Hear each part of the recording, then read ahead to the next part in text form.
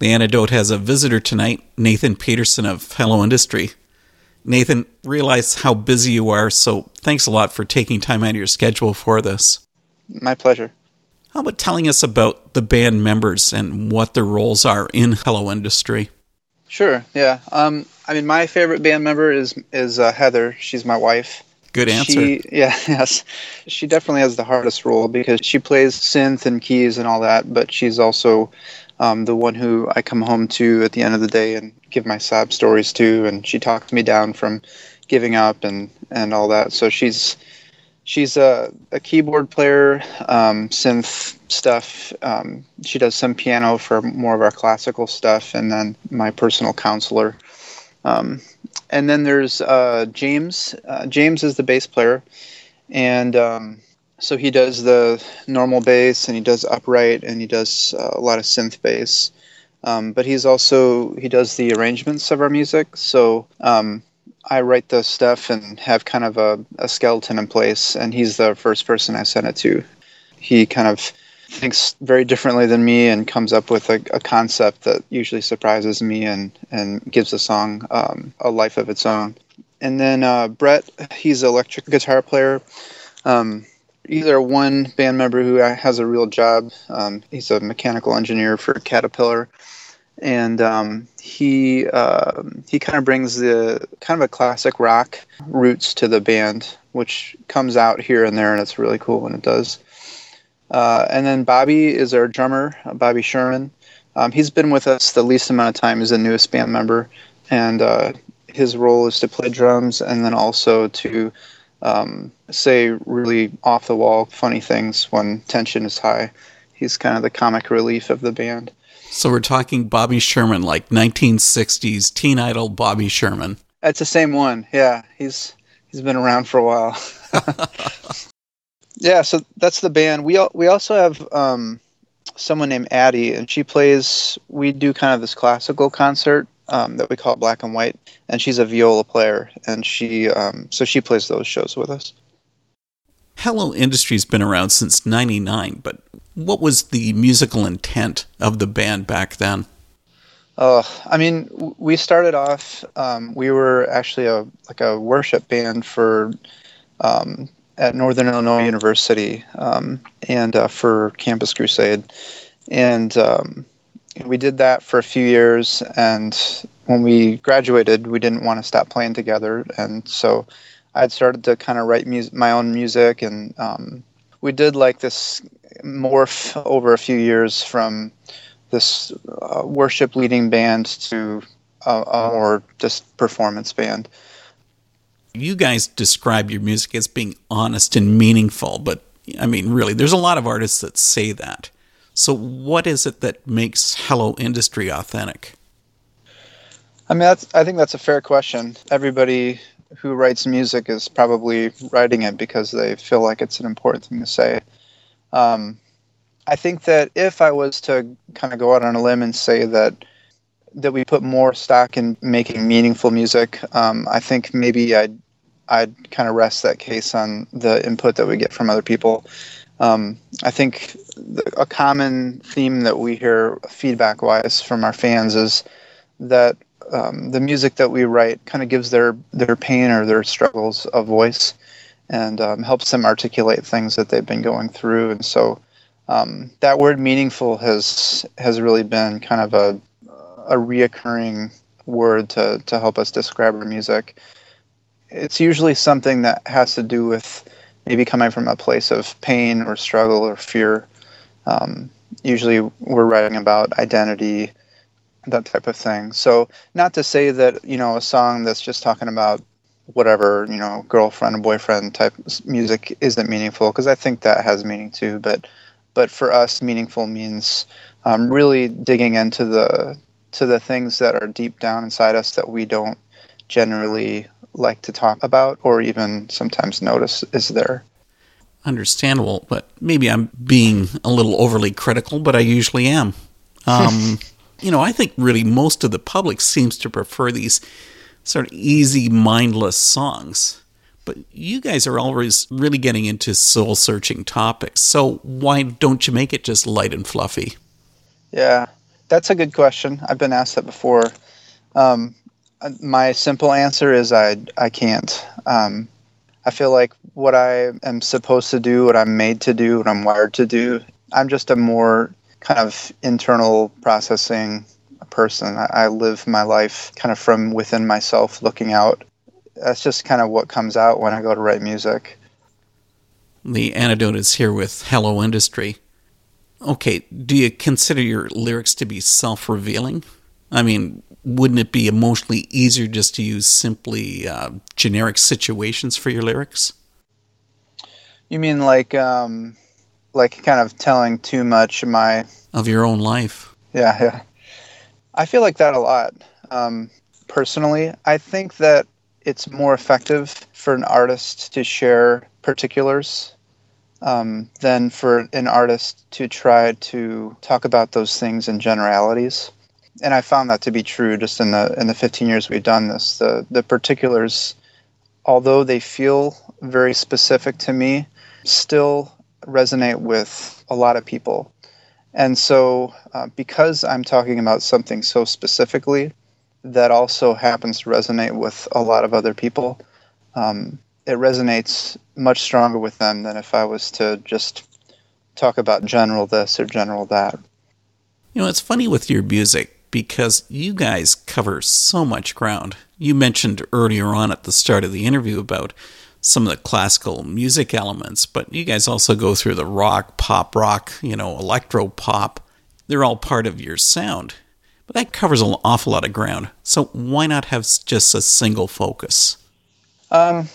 I think it's kind of like my other answer. It's not necessarily that it's the most strategic decision to cover so much ground musically, but it's just kind of what comes out of us.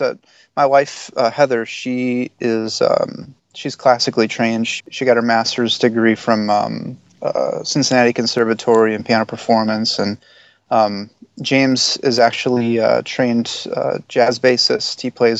He gigs in Chicago a lot and has some classical arranging training, and so it's hard for that stuff not to work its way into our music. And there have been a few times where we've just been kind of creatively bored and sat down together and tried to think outside the box, and some of these more classical elements started working their way into our music. And I think the electronic stuff, every time we buy a new instrument or a new toy, it kind of sparks new songs, and so there have been a few electronic instrument toy things that we've bought that have just kind of worked their way into our music. And we all need our toys. Yeah. But what about when you bring those elements in? Do you find often it just doesn't meld into a single cohesive song? Yeah. We spend a lot of our time arranging. That's a big percentage of what we do, and we've spent way too much time on a single song before just because some of those elements are fighting each other. And but at the same time, there have been times where we're trying to fit a song into a box, and we've worked on it for months, and then someone just says, maybe this is like a really sparse, slow classical song, and we try it that way, and it comes alive.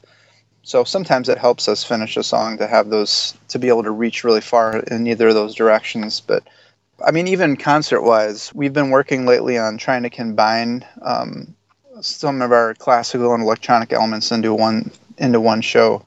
And it's hard to do that in a way that feels like a natural progression for the audience and not jarring them during the show. But I think that if you can do it, the payoff is really great. And how do you find audiences responding to it then? I think when we've not done it well, they've been a little confused. When we've done it well, I think we've taken them on a journey. Just like if you were to watch a movie, the soundtrack alone tells a story. And I think a really good concert that reaches pretty far in different musical directions, I think, can tell a powerful story over the course of a concert. Let's go back a few years. You had the one album called Marianne, mm-hmm. and the title track's really quite interesting, but do you want to run us through that song?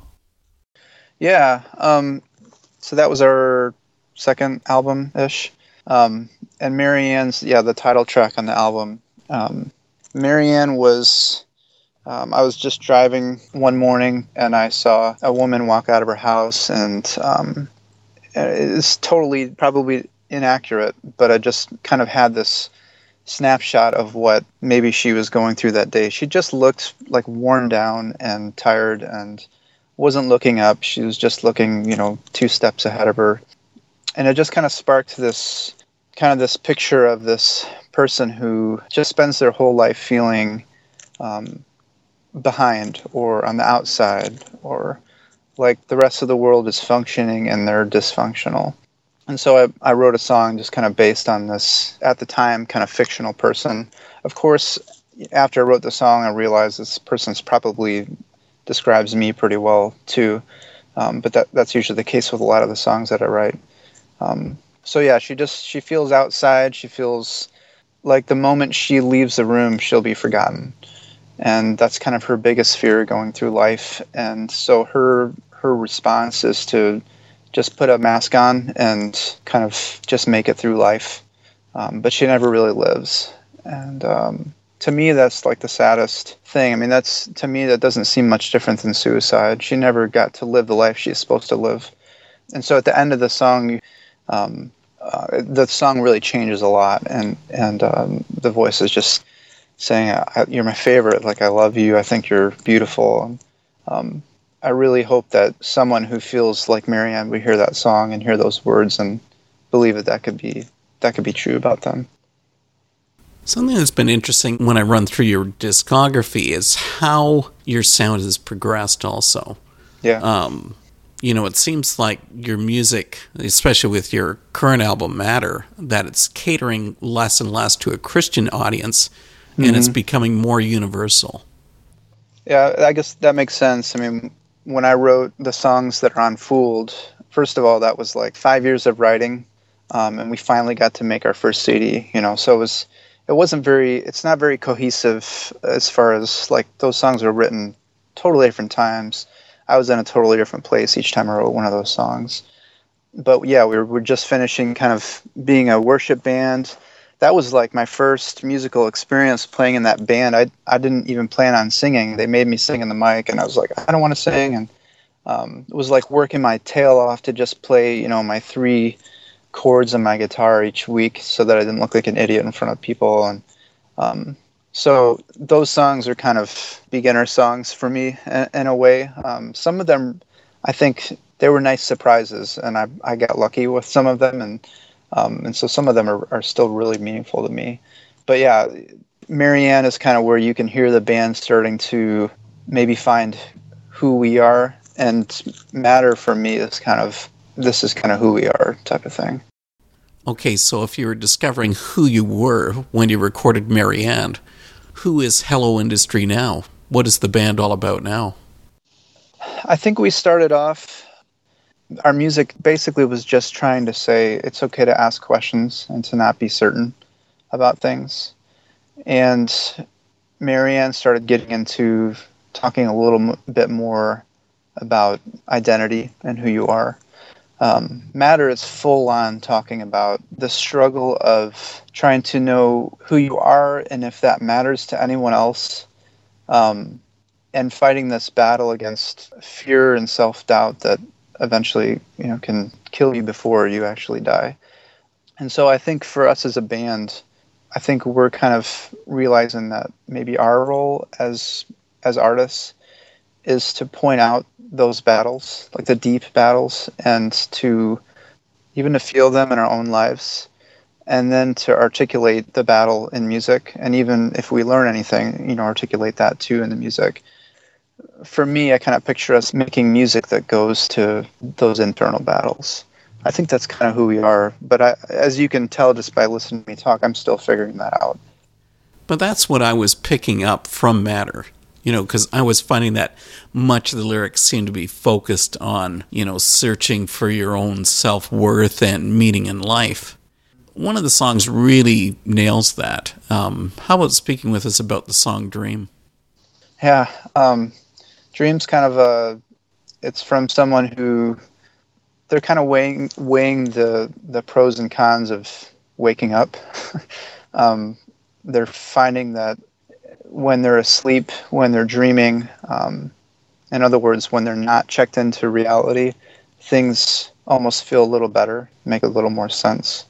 And so this person's really teetering on, kind of on the brink of, do I check out from this life or do I not? So they're just asking those questions. The way that the verse is structured, they're asking for someone else to identify with them too. Does anyone ever feel like that? Like, am I the only one who feels like that, or are there others out there? But people don't often want to share that. That's the thing. Yeah. But you are sharing it through the music. Yeah, I think that's our job. I think that's who we are. Our job as artists, and I think the job of most artists, but I guess I'll just speak for us, is to articulate those battles and to not run away from them. Because I think that when we do that, that helps other people do that. I want to bring up the one song this is the Hello Industry song that really got me.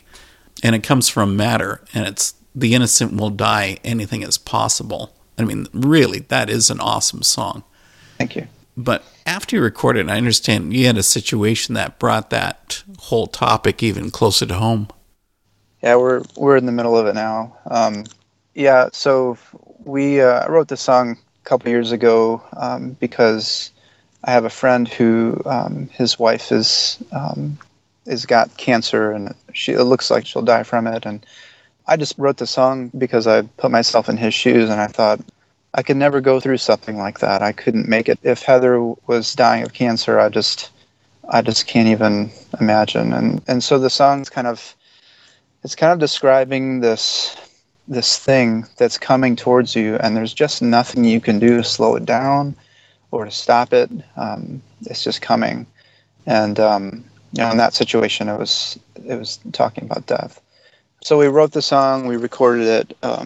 It's my favorite song on the album, and then we decided we were going to make a music video for it. So this was like a couple months ago. So we recorded this video, and James and I wrote a script up, and it's all based on this envelope that is sitting on the table, and there's something in it, but we don't ever tell you what's in it. And this guy he's going through kind of the 5 stages of grief. So at the beginning, he's avoiding, he just kind of keeps walking by the envelope. Eventually, he gets angry and he tears it up. He tries praying and opening, there's a scene where he's sitting next to his Bible and you kind of tell that he's praying. And he opens his eyes and looks, and the envelope's still there. And every time he does one of these things, there's kind of this like boom, and he's back at the table like it never happened. And kind of what we wanted people to think is that the letter never moved. Like, he thought about tearing it up, or he tried to tear it up, but every time he does one of these things, it's like it never happened. There's nothing his effort can do to move this letter, and it's still there. And so at the end of the song, he just gets up and runs out of the house and runs down the street, and eventually just falls down from exhaustion on the road. And then again, bam, he's back there and staring at the letter.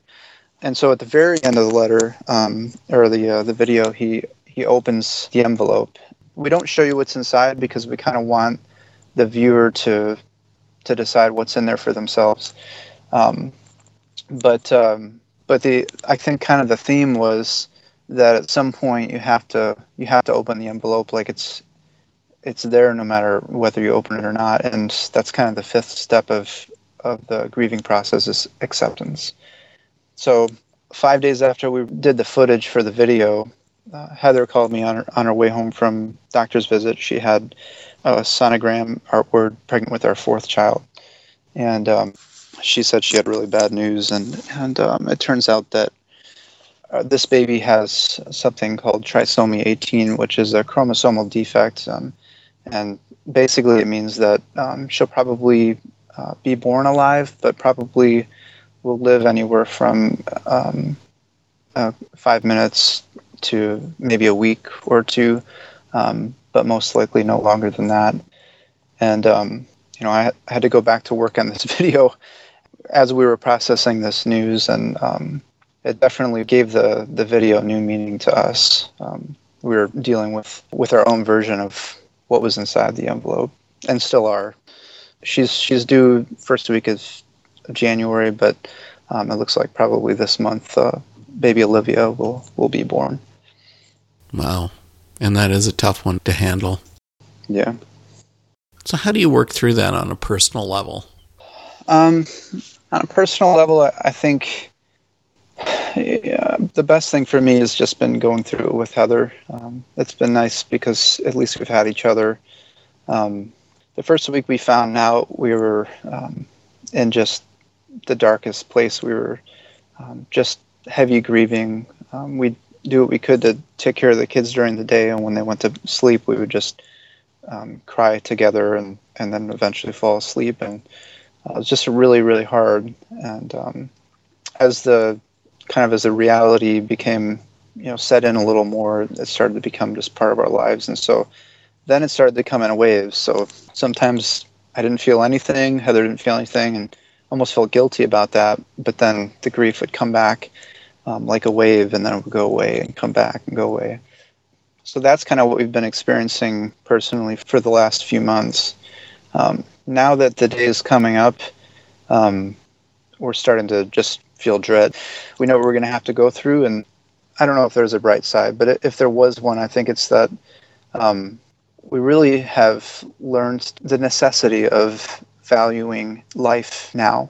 And right now in this whole pregnancy, Olivia's been alive.